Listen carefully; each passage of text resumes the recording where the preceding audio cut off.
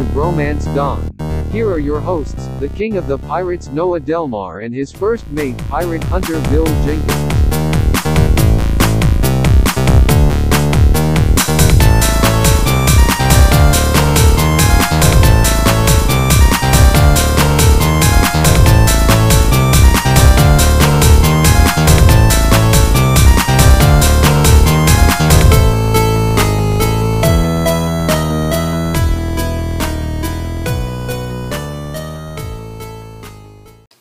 All right, and welcome back to another stunning episode of the Bromance Dawn podcast.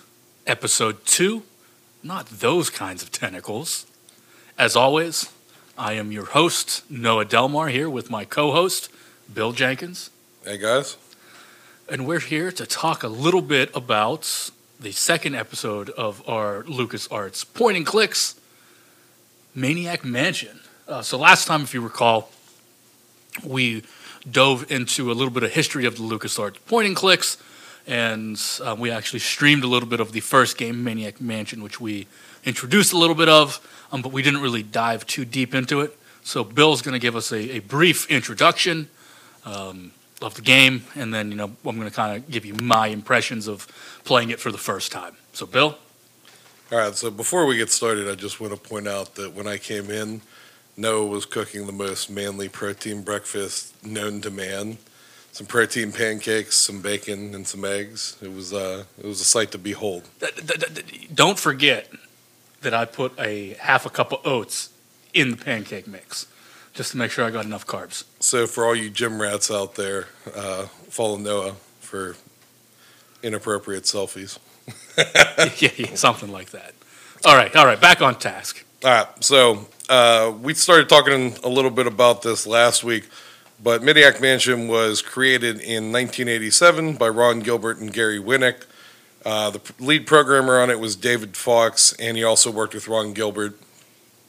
The idea was conceptualized in 1985 when a couple of the guys were talking about how they love B-horror movies, which we're also a big fan of, and it was released for Commodore 64, Apple II, the IBM PC. Did you say Commodore 64? Commodore 64. It's really neato. What kind of chip you got in there? A Dorito? Amiga, Atari ST, NES, and Apple II, or Apple Macintosh. Macintosh. I don't know if you experienced this growing up. In grade school, the computers we had were a whole bunch of old Macintosh computers. Like, that's all we had in our computer lab, and we'd play crazy ass games back there. No Maniac Mansion, but we had like what was it called? No, we had the old like PCs with the it was like the tower that was like on the bottom and the big CRT monitor on the top, and we played games like Oregon Trail, like the old like really like old one that was just like graphics, and like I remember Sim Ant was on there too, and occasionally Sim City. You get Sim City. We had a game. It was a tribal game, Tribal Quest. I keep wanting to say a tribe called Quest. Yeah. I know that's not the answer. Can I kick it? But what was it? Oh man, that's going to bother me. I'll have that answer for you at some point. And we had another one. Midnight Rescue was one. I literally beat this game in 13 seconds once. Oh, and Math Blaster. We referenced Math Blaster. So the game was actually conceptualized as a board game, which I thought was pretty cool. And one of the aspects of that I think you can still see in the game is the map. Now playing it, and we're going to get into your thoughts later, but playing it, did you think that the map was pretty easy to remember, pretty easy to get around? Yes, I was more focused on a couple other things. So every now and then I would forget either which floor or which room was which, but there was nothing too complicated about it. It was, like 3 floors, 4 floors? Yeah, it was like 3 floors, 4 floors, and there was the basement. There was never more than 3 branches off of that. Yeah, and it's a very linear path from the time you go in and go through the entire mansion. And actually, everything's on one sprite sheet if you look at it online. And all the camera does is basically say, every time you go into a new room, redirect to this part of the sprite sheet. Like this predefined area. And actually, what's kind of cool about that too is some of the rooms are more than one screen wide, so this allows you to do the scrolling. And of note, we didn't play the NES version, but the NES version actually, those bigger rooms, it had to break it down into 2 separate scenes. So like the kitchen or the dungeon, stuff like that, that was more than one screen wide, it couldn't handle the scrolling that the PC ports did. So. All right, so after that, they decided to make a point-and-click game.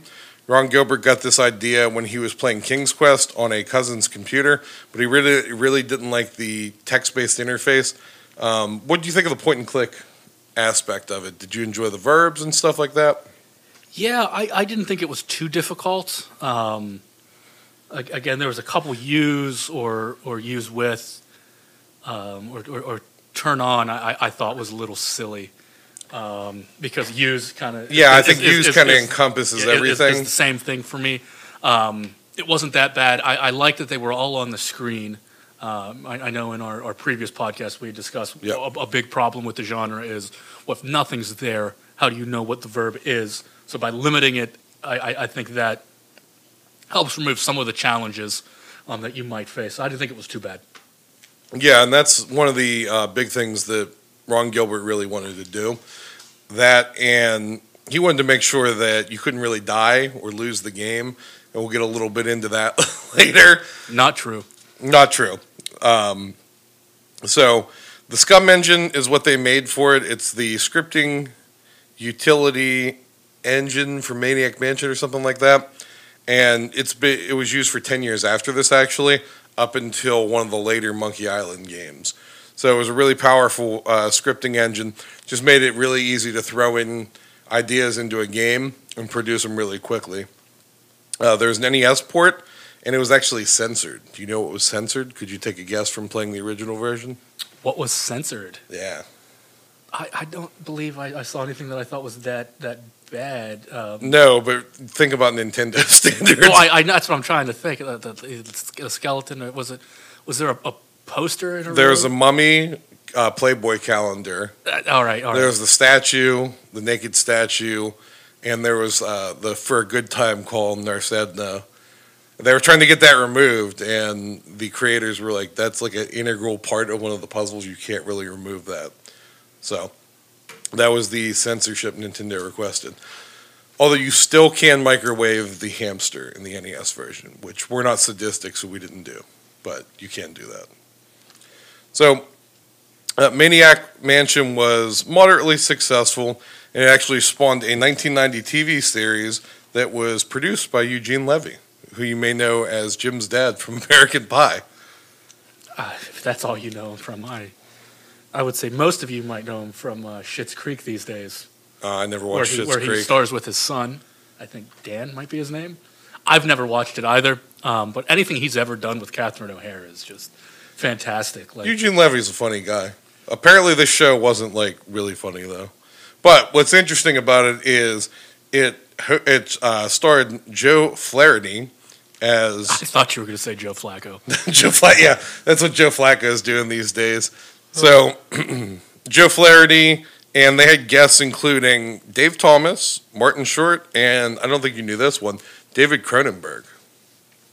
What do I know Cronenberg from? Cronenberg is like the body horror guy from the 80s. Gotcha. Yeah, so that was kind of weird. That's the Cronenberg films, yeah. Cronenberg films. They reference it a lot in Rick and Morty for you youths that might be listening. Joe Flaherty was on it, and a bunch of other SCTV alum. SCTV is a really well-known, renowned comedy troupe. You can think of it. It was kind of like the Canadian Saturday Night Live. Yeah, and there are a lot of people that trained with SCTV and stuff like that. Dan Aykroyd, a lot of people that ended up being on SNL.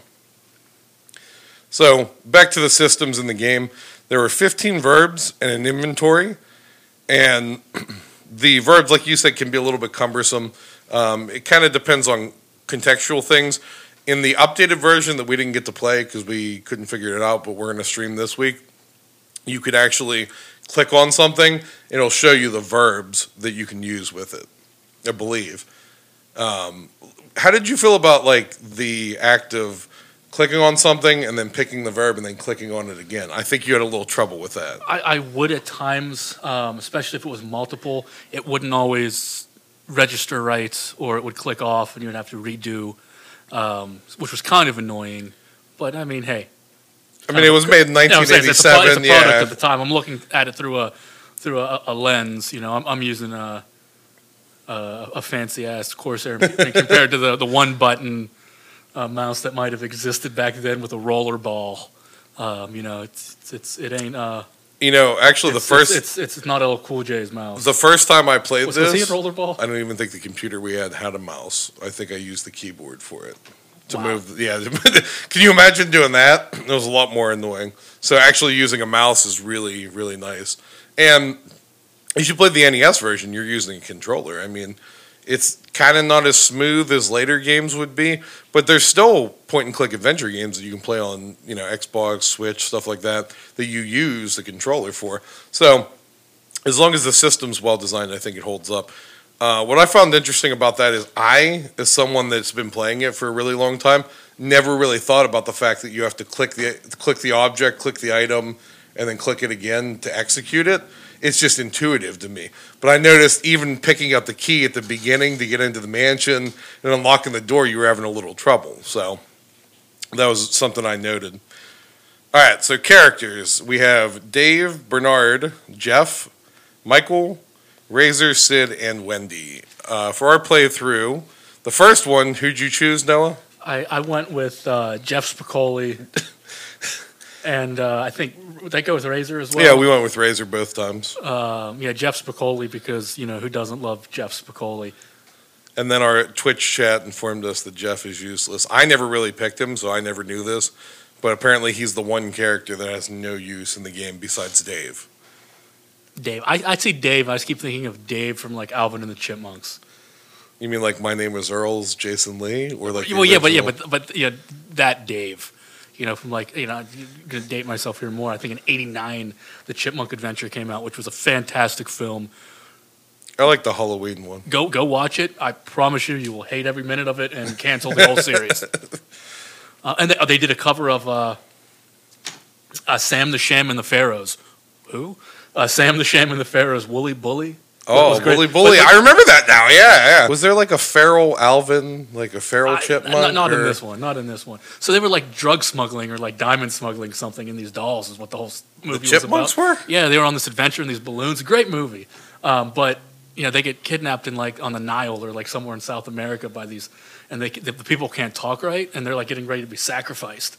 And they just start singing. Well, they think the person said "Wooly Bully," and they go "Wooly Bully," and then they sing "Wooly Bully," and then they jump on like their steaks. So, great movie. I'd go watch it right now. There was a really big obsession with throwing like 1950s and 60s songs into our cartoons. Do you remember the Yakety Yak Don't Talk Back on Tiny Toons? Yak. So that was another great episode. Maybe we'll do a podcast about that stuff later. As an aside, you know, we'll get back to it. But yeah, as an aside on that one, my 5-year-old loves Yakety Yak. I'll tell him to go clean his room, and he goes, "Don't talk back." That's really funny. It's like propaganda, isn't it? It's 50s propaganda. So some characters have different abilities, as we alluded to, as you go through the game. And what I thought was pretty cool about this is there's some world building in that, because on the select screen, it tells you a little description of the character, and you can kind of figure out what the character can do from their description. Noah probably should have known, being that Jeff is probably, we can't confirm this, probably based on Spicoli, that he was going to be a useless character, but, you know, you picked him anyway. Also, you pointed out that the one character, do you remember who? Opened his mouth every time you clicked on them, and it freaked you out. What was it? Bernard? No. Yeah, Bernard. Bernard. And what's funny about that is Bernard's one of the most useful characters in the game. Yeah, the only character that when you highlight him has an animation sequence, and he just opens his mouth. And I thought that was absolutely a reason not to pick him. So actually, it's the opposite. You should pick him. I always pick him in my playthrough. He's also in the sequel. Bernard's definitely one of the most useful characters. Actually, in the enhanced version, all the characters do have animations, which we'll probably stream that this week so you can check it out and see. The original version was a little jarring to play for me, to be honest with you. So, Dave is our main character. He's just an everyman. Noah was photoshopped onto him. So Noah was Dave. I was Bernard. Bernard is the nerd. He's the geek. He can do all kinds of engineering stuff. We used him to fix the radio, to fix the phone. There's a lot of useful things he can do. If you don't fix the phone, you have to circumvent things and find different ways around it. So it makes life a lot easier. Michael, we didn't use Michael, but we might. Michael is a photographer and can develop things, photos and stuff. Razor's in a punk band, so is Sid, so they pretty much serve the same purpose. Ostensibly, their playthroughs are exactly the same. And then Wendy is a journalist. Do you remember finding that manuscript in one of the drawers? Yes. So Wendy can actually rewrite that manuscript and get it published. So that's one of the endings. So our cast of villains, I guess you could call them: Dr. Fred, Nurse Edna, Weird Ed, the Purple Tentacle, the Green Tentacle, and of course the Meteor, who you probably didn't think was a character.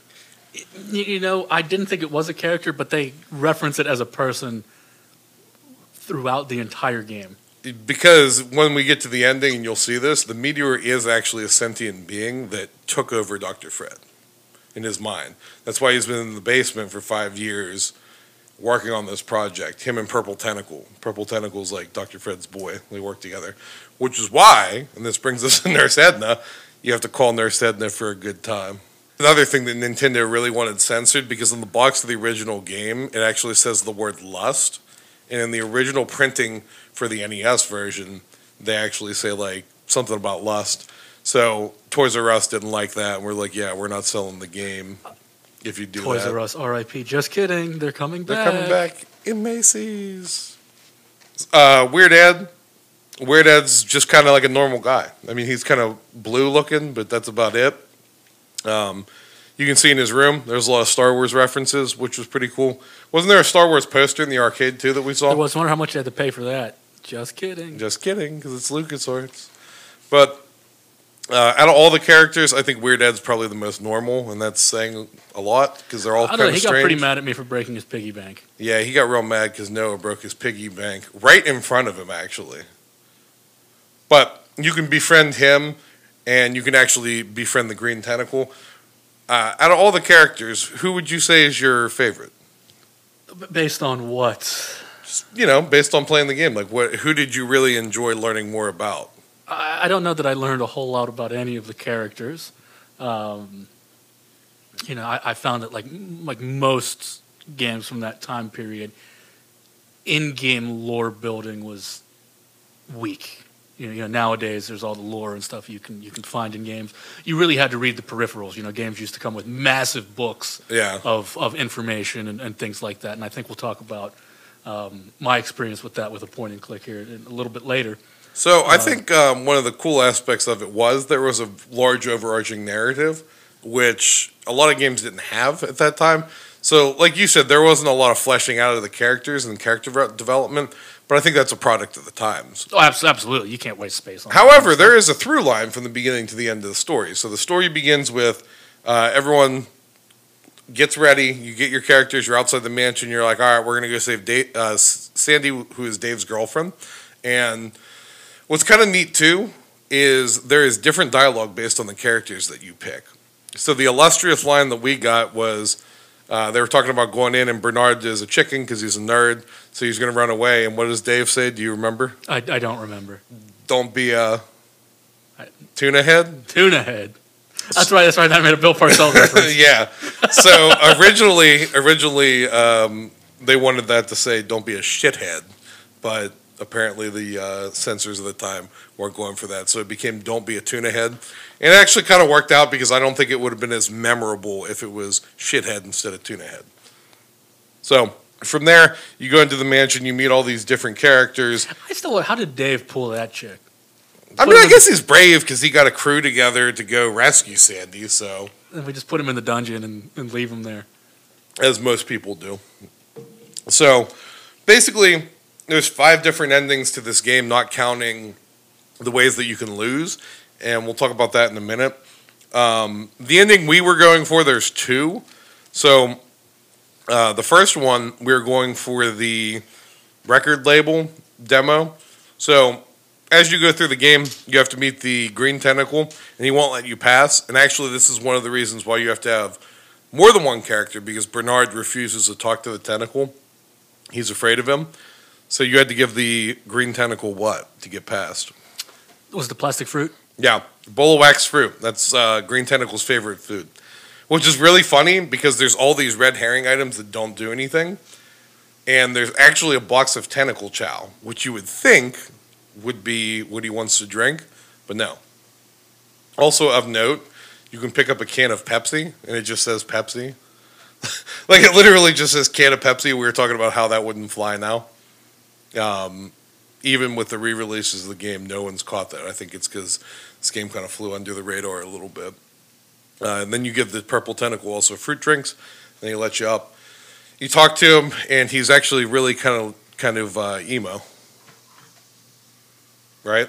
Yeah, pretty much. So you go up to his room, and he has a big stereo, and he wants to be in a rock band, which I don't know how a purple or green tentacle that has no arms can play guitar. He could probably be DJ Lethal in Limp Bizkit. He could probably play the turntable. Yeah, he could probably play it. But this is the 1980s, and we're talking like... All right, so he could join... Do you remember listening to his... Master Well, we Flex. didn't listen to his demo, but his demo is like an actual like rock song, which begs the question, how did he do it? Regardless. So you can actually record one of the musicians, either Sid or Razor, playing, and then you play it for the tentacle. He gets excited. He's like, oh, it's a fellow musician. You befriend him. You send his demo tape in. Whenever you see on TV, there's an ad for a guy basically called Marketeer. And he will publish anything. Literally, the ad is like meta humor, where he basically says, we will publish any crap that you send us. And how did you feel about that puzzle? Do you think that was intuitive to know that like you had to call that phone number and like I feel like that's a lot for like a new player to figure out. I thought it was weird, and nowadays with the 4-digit phone numbers, that also kind of threw me off. I mean, I'm sure I could have eventually got it, but no, I don't know that it was the easiest thing for me to figure out just on the fly. Well, and what's kind of interesting about that too is, you might think you have to send in your demo tape and not even think about giving the tentacle your demo. And if you do that, actually he gets really mad and he kills you, which is another thing we didn't talk about before, because I didn't remember because I never really died. But characters can actually die in the game and you can still beat it. And actually it'll pop up with a tombstone in the front yard where you first walk in, which is kind of cool. So after you send the demo tape in, you go down to the lab, you do a bunch of stuff, and basically you end up sending the meteor away to space. So the other ending that we tried for was the Meteor Police one. Yeah, and if I recall, I glitched out or something. So you had to open up the doors, and I think I had one closed because there was 2 doors, and the first time they couldn't get in. That makes sense. So then we opened it and we did it again, and they were like, oh, you stupid kids, why are you prank calling us? We'll come check it out again. It still didn't work. Tried it a 3rd time, and they're like, this is the last time we're coming. Yeah, and they never came. And then they never came, and then we tried it again, and we lost. So there's essentially a glitch in the ported version because Disney actually owns LucasArts now, as we know, because they own Star Wars and everything. And when they reported the game, which is the one we played on PC, they used the Scum VM port, which was like a fan-made engine to play these old point-and-click games. Didn't edit anything, didn't do anything, and there's a glitch in it that I don't believe was ever patched out where you can't get the Meteor Police ending, which is kind of unfortunate. So we're kind of stuck, but it worked out because we're going to play the enhanced version next week anyway, and that's the version I played as a kid growing up. So that'll be exciting. So besides that, there's a couple different endings. You can send in the manuscript instead of the tape. You can do the Meteor Police, as we said. You can develop film, and that one we didn't really get into. But do you remember Weird Ed was talking about his plans? Yeah. So Weird Ed's plans are actually in that package that you give him. What was the big thing that you messed up that kind of frustrated you with the envelope? Oh, with the envelope, yeah. So I knew I had to get some coins, and they were in an envelope. So I got the envelope, and I immediately opened it. But you had to not do that so that you could mail the Tentacles demo with the same envelope, because in this massive mansion, there's no other envelopes. Despite the fact that there's like an office and like a photo lab and an arcade and there's a doctor's office? Yeah, there's no other envelopes anywhere. So I messed that up, and that's why we couldn't do the demo ending. Yeah, so we tried for the Meteor Police one, and that was glitched out too. But pretty much there's 5 different endings. You can get them all in different ways. I don't want to go through them all. I want you guys to go and explore and check this game out and try it. So there were a couple different versions, as we talked about. The NES version ended up being one of the more popular versions.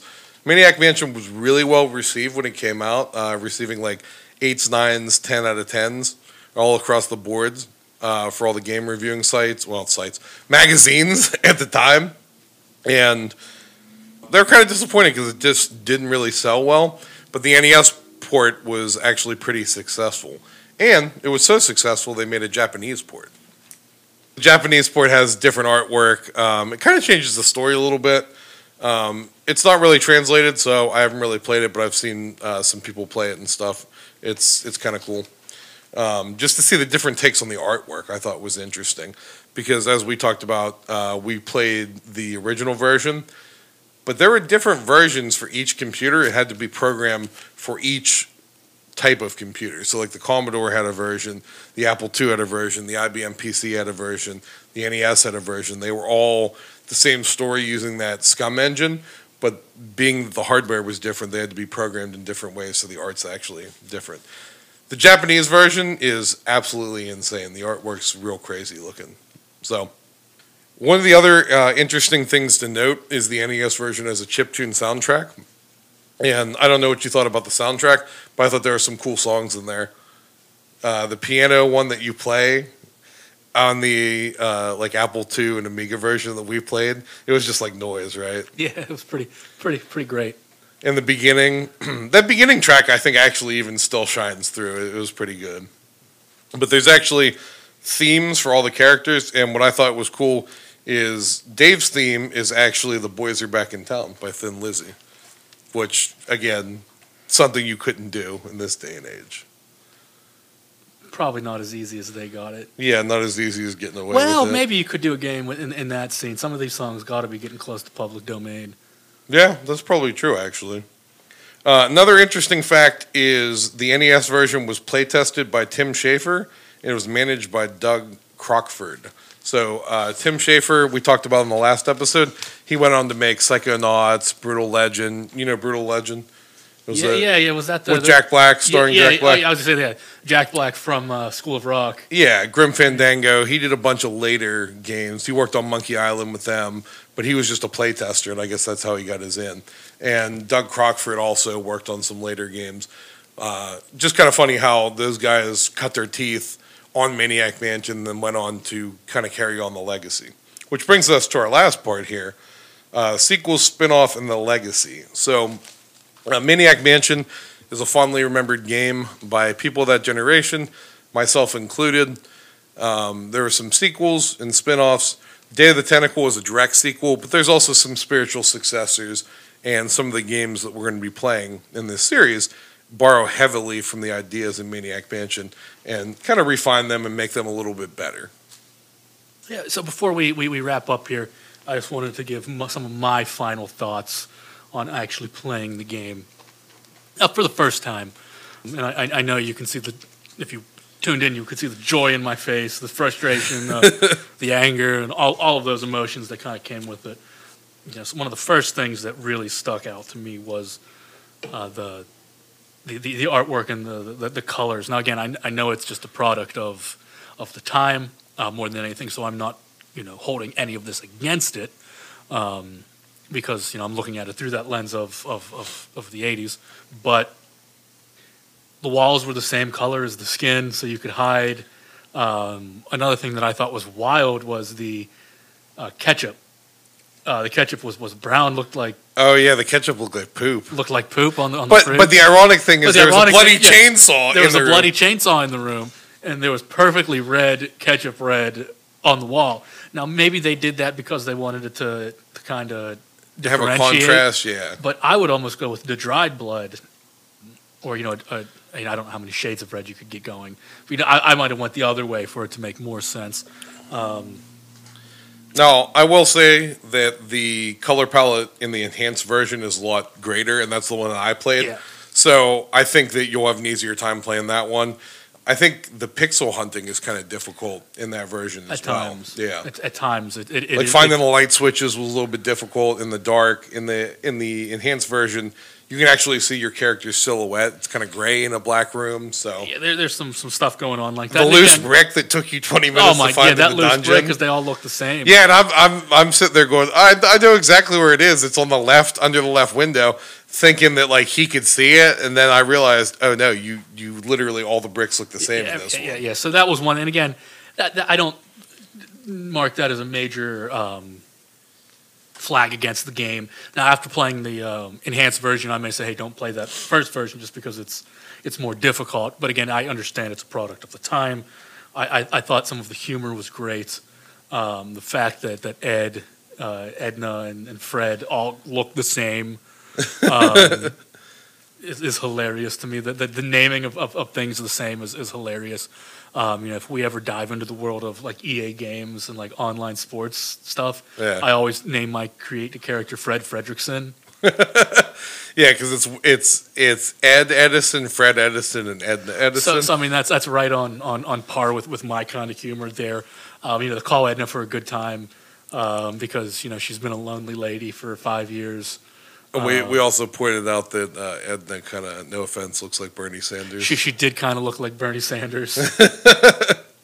Now, that's not to say Bernie Sanders looked like a woman. I think Edna looks like a man. Was kind of a manly Yeah. woman, and that was because they all do look the same.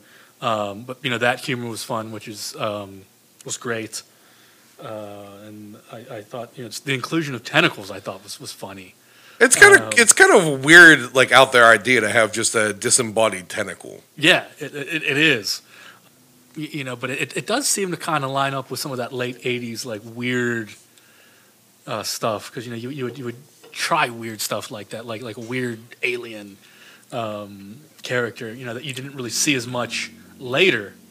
And that probably died out by the mid '90s and things got a little more. Well, and we talked about that in our LucasArts introduction episode. They kind of could do whatever they wanted, and this was kind of an idea that they came up with when they were like, "Hey, after Labyrinth and Ball Blazer, we need you guys to make a game." And that was an idea they were kicking around. And like I said, they conceptualized it as a board game first, and then kind of moved on from there. So I think a lot of that really shines through in the game. What about the puzzles? What do you think about the puzzles? Puzzles weren't too bad. A lot of simple puzzle games and things like that I play nowadays, very on par. I think due to the limitations, everything wasn't necessarily as straightforward as you would want it to be. But again, that might also be a product of me playing games nowadays where things do make a little more sense or things might have been different at that time period. So things aren't always as straightforward. But I didn't think anything was illogical. Well, so as someone that's played it a bunch of times and kind of knows the way through it, I was really curious to see your take on the puzzles because I think, like you said, a lot of them were very logical and straightforward, but then there's some frustrating stuff in there, like the envelope. Like, why would you think that you couldn't open an envelope without ripping it to reuse it? Well, for that purpose, yes. And because potentially at that point, you may not have known you needed to use it for anything else. Yeah, and the only reason you figured out you needed to use it, you kind of figured it out on your own as we did like the music side quest and stuff like that. But at that point, I couldn't even tell you to not rip it because we got that envelope in a safe, and obviously you're like, oh man, I need to get whatever's in this envelope, which is true.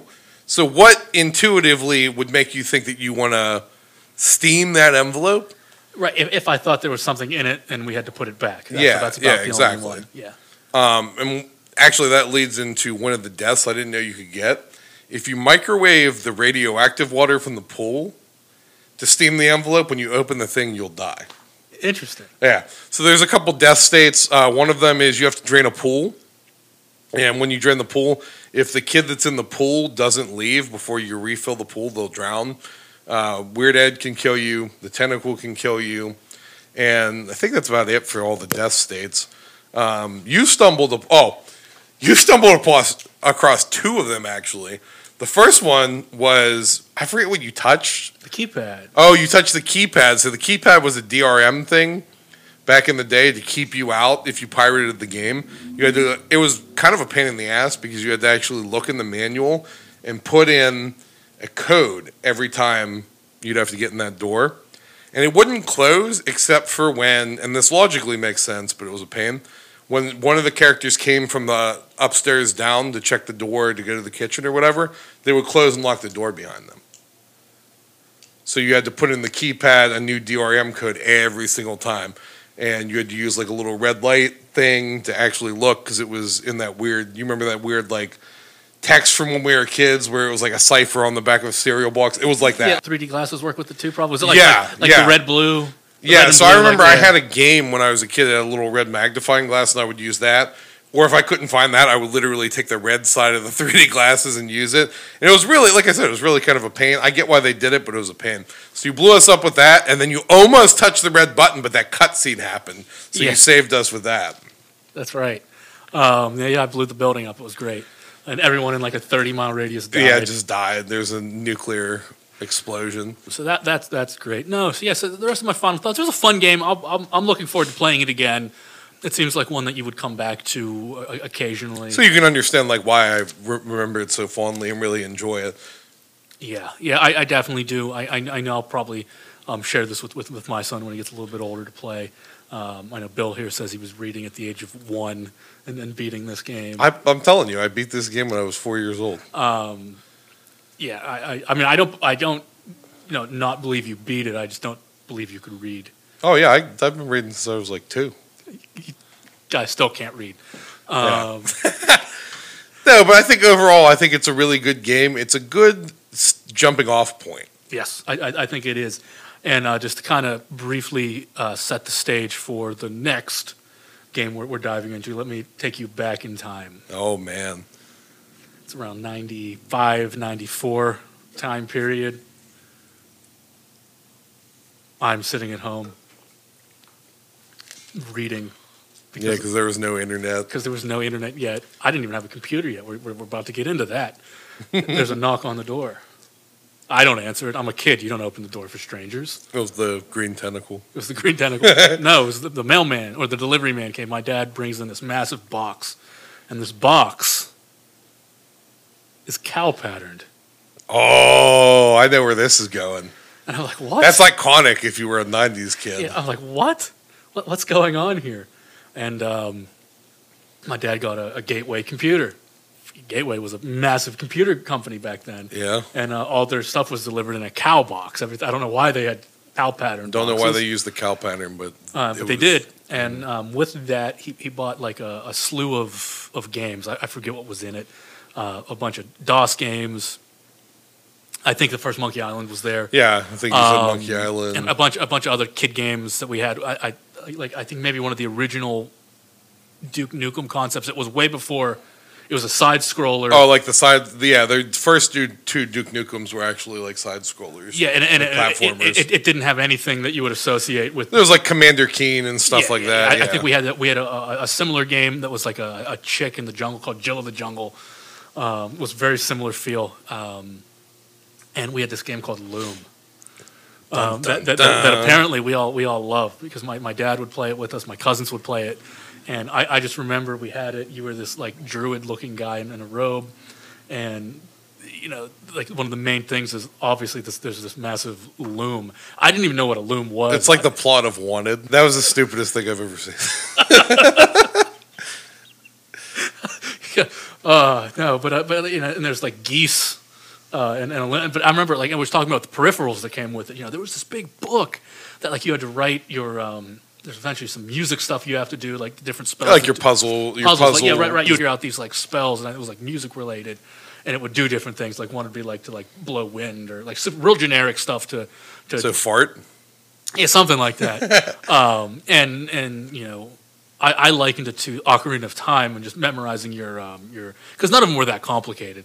But memorizing the songs, and of course at that time, you know, they didn't save any space where you could just go to your inventory and look at the songs. So you know, you had all this stuff, and it was just a great. I never beat it. I couldn't read. I remember there was a boar and a crystal ball. Very much looking forward to playing this one. I feel like Loom is going to be difficult because this is actually our first Bill's never played. Because I heard of Loom, I never played it. I skipped right past it to Monkey Island. And before we wrap things up, we should mention that there are a couple more in between, in case anyone listening knows that, Zach McCracken and then Indiana Jones. We just decided that we're just going to go hit the main ones, and Loom was the next really big one. Not that Indiana Jones isn't, but we figure pretty much if you've seen the movie, you can figure out the plot of the game. Yeah, there's nothing in that game to melt your face off. Ooh. It's a pretty good game, so check it out. Zach McCracken is not as great. The game was slacking. Anyway, so be on the lookout because next week we'll be talking about Loom, and this week we'll be streaming Monday night if you're listening to this in real time. Every Monday we're on Twitch streaming something. We did the Escape Room Simulator one week. We're going to do some Sea of Thieves coming up. Usually we're playing around 9 p.m. 9 p.m. on Eastern Mondays. Standard. On Mondays, I may periodically play other times, just on my own. Follow the Broken Dawn podcast or Bromance Dawn podcast. The Breaking Dawn podcast. Breaking Dawn. We're doing a Twilight podcast. Now follow Bromance Dawn PD on Twitter, Instagram, all that to find out updates and things like that. Make sure you listen. Every new Saturday we're going to have an episode. And if you're listening and you want to let us know your thoughts about Maniac Mansion or any of the LucasArts games, or if you just want to reach out and let us know, hey, you're listening, make sure to send us an email at bromansdawnpd@gmail.com. We have a Google Voice number that you can also text, get in touch with us through that. Any way that you want to interact, talk to us on socials. We'd love to hear your feedback.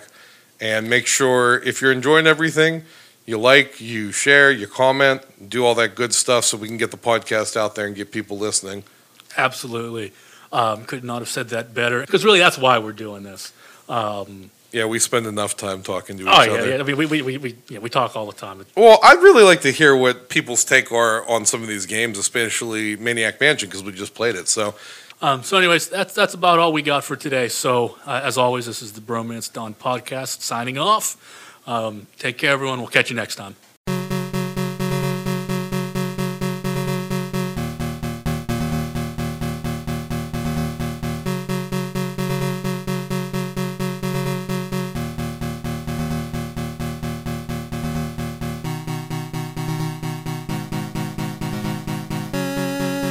Thanks for listening to this week's episode of Bromance Dawn.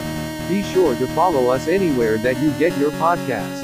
Check us out at Bromance Dawn PD on Twitter and Instagram for updates on Twitch streams and episode previews. For business inquiries and questions, email us at bromancedawnpd@gmail.com. The entrance music track is The Chonker by Defini and the ending track is End Credits, Loop by Visager. See you next week. Set sails for new adventures.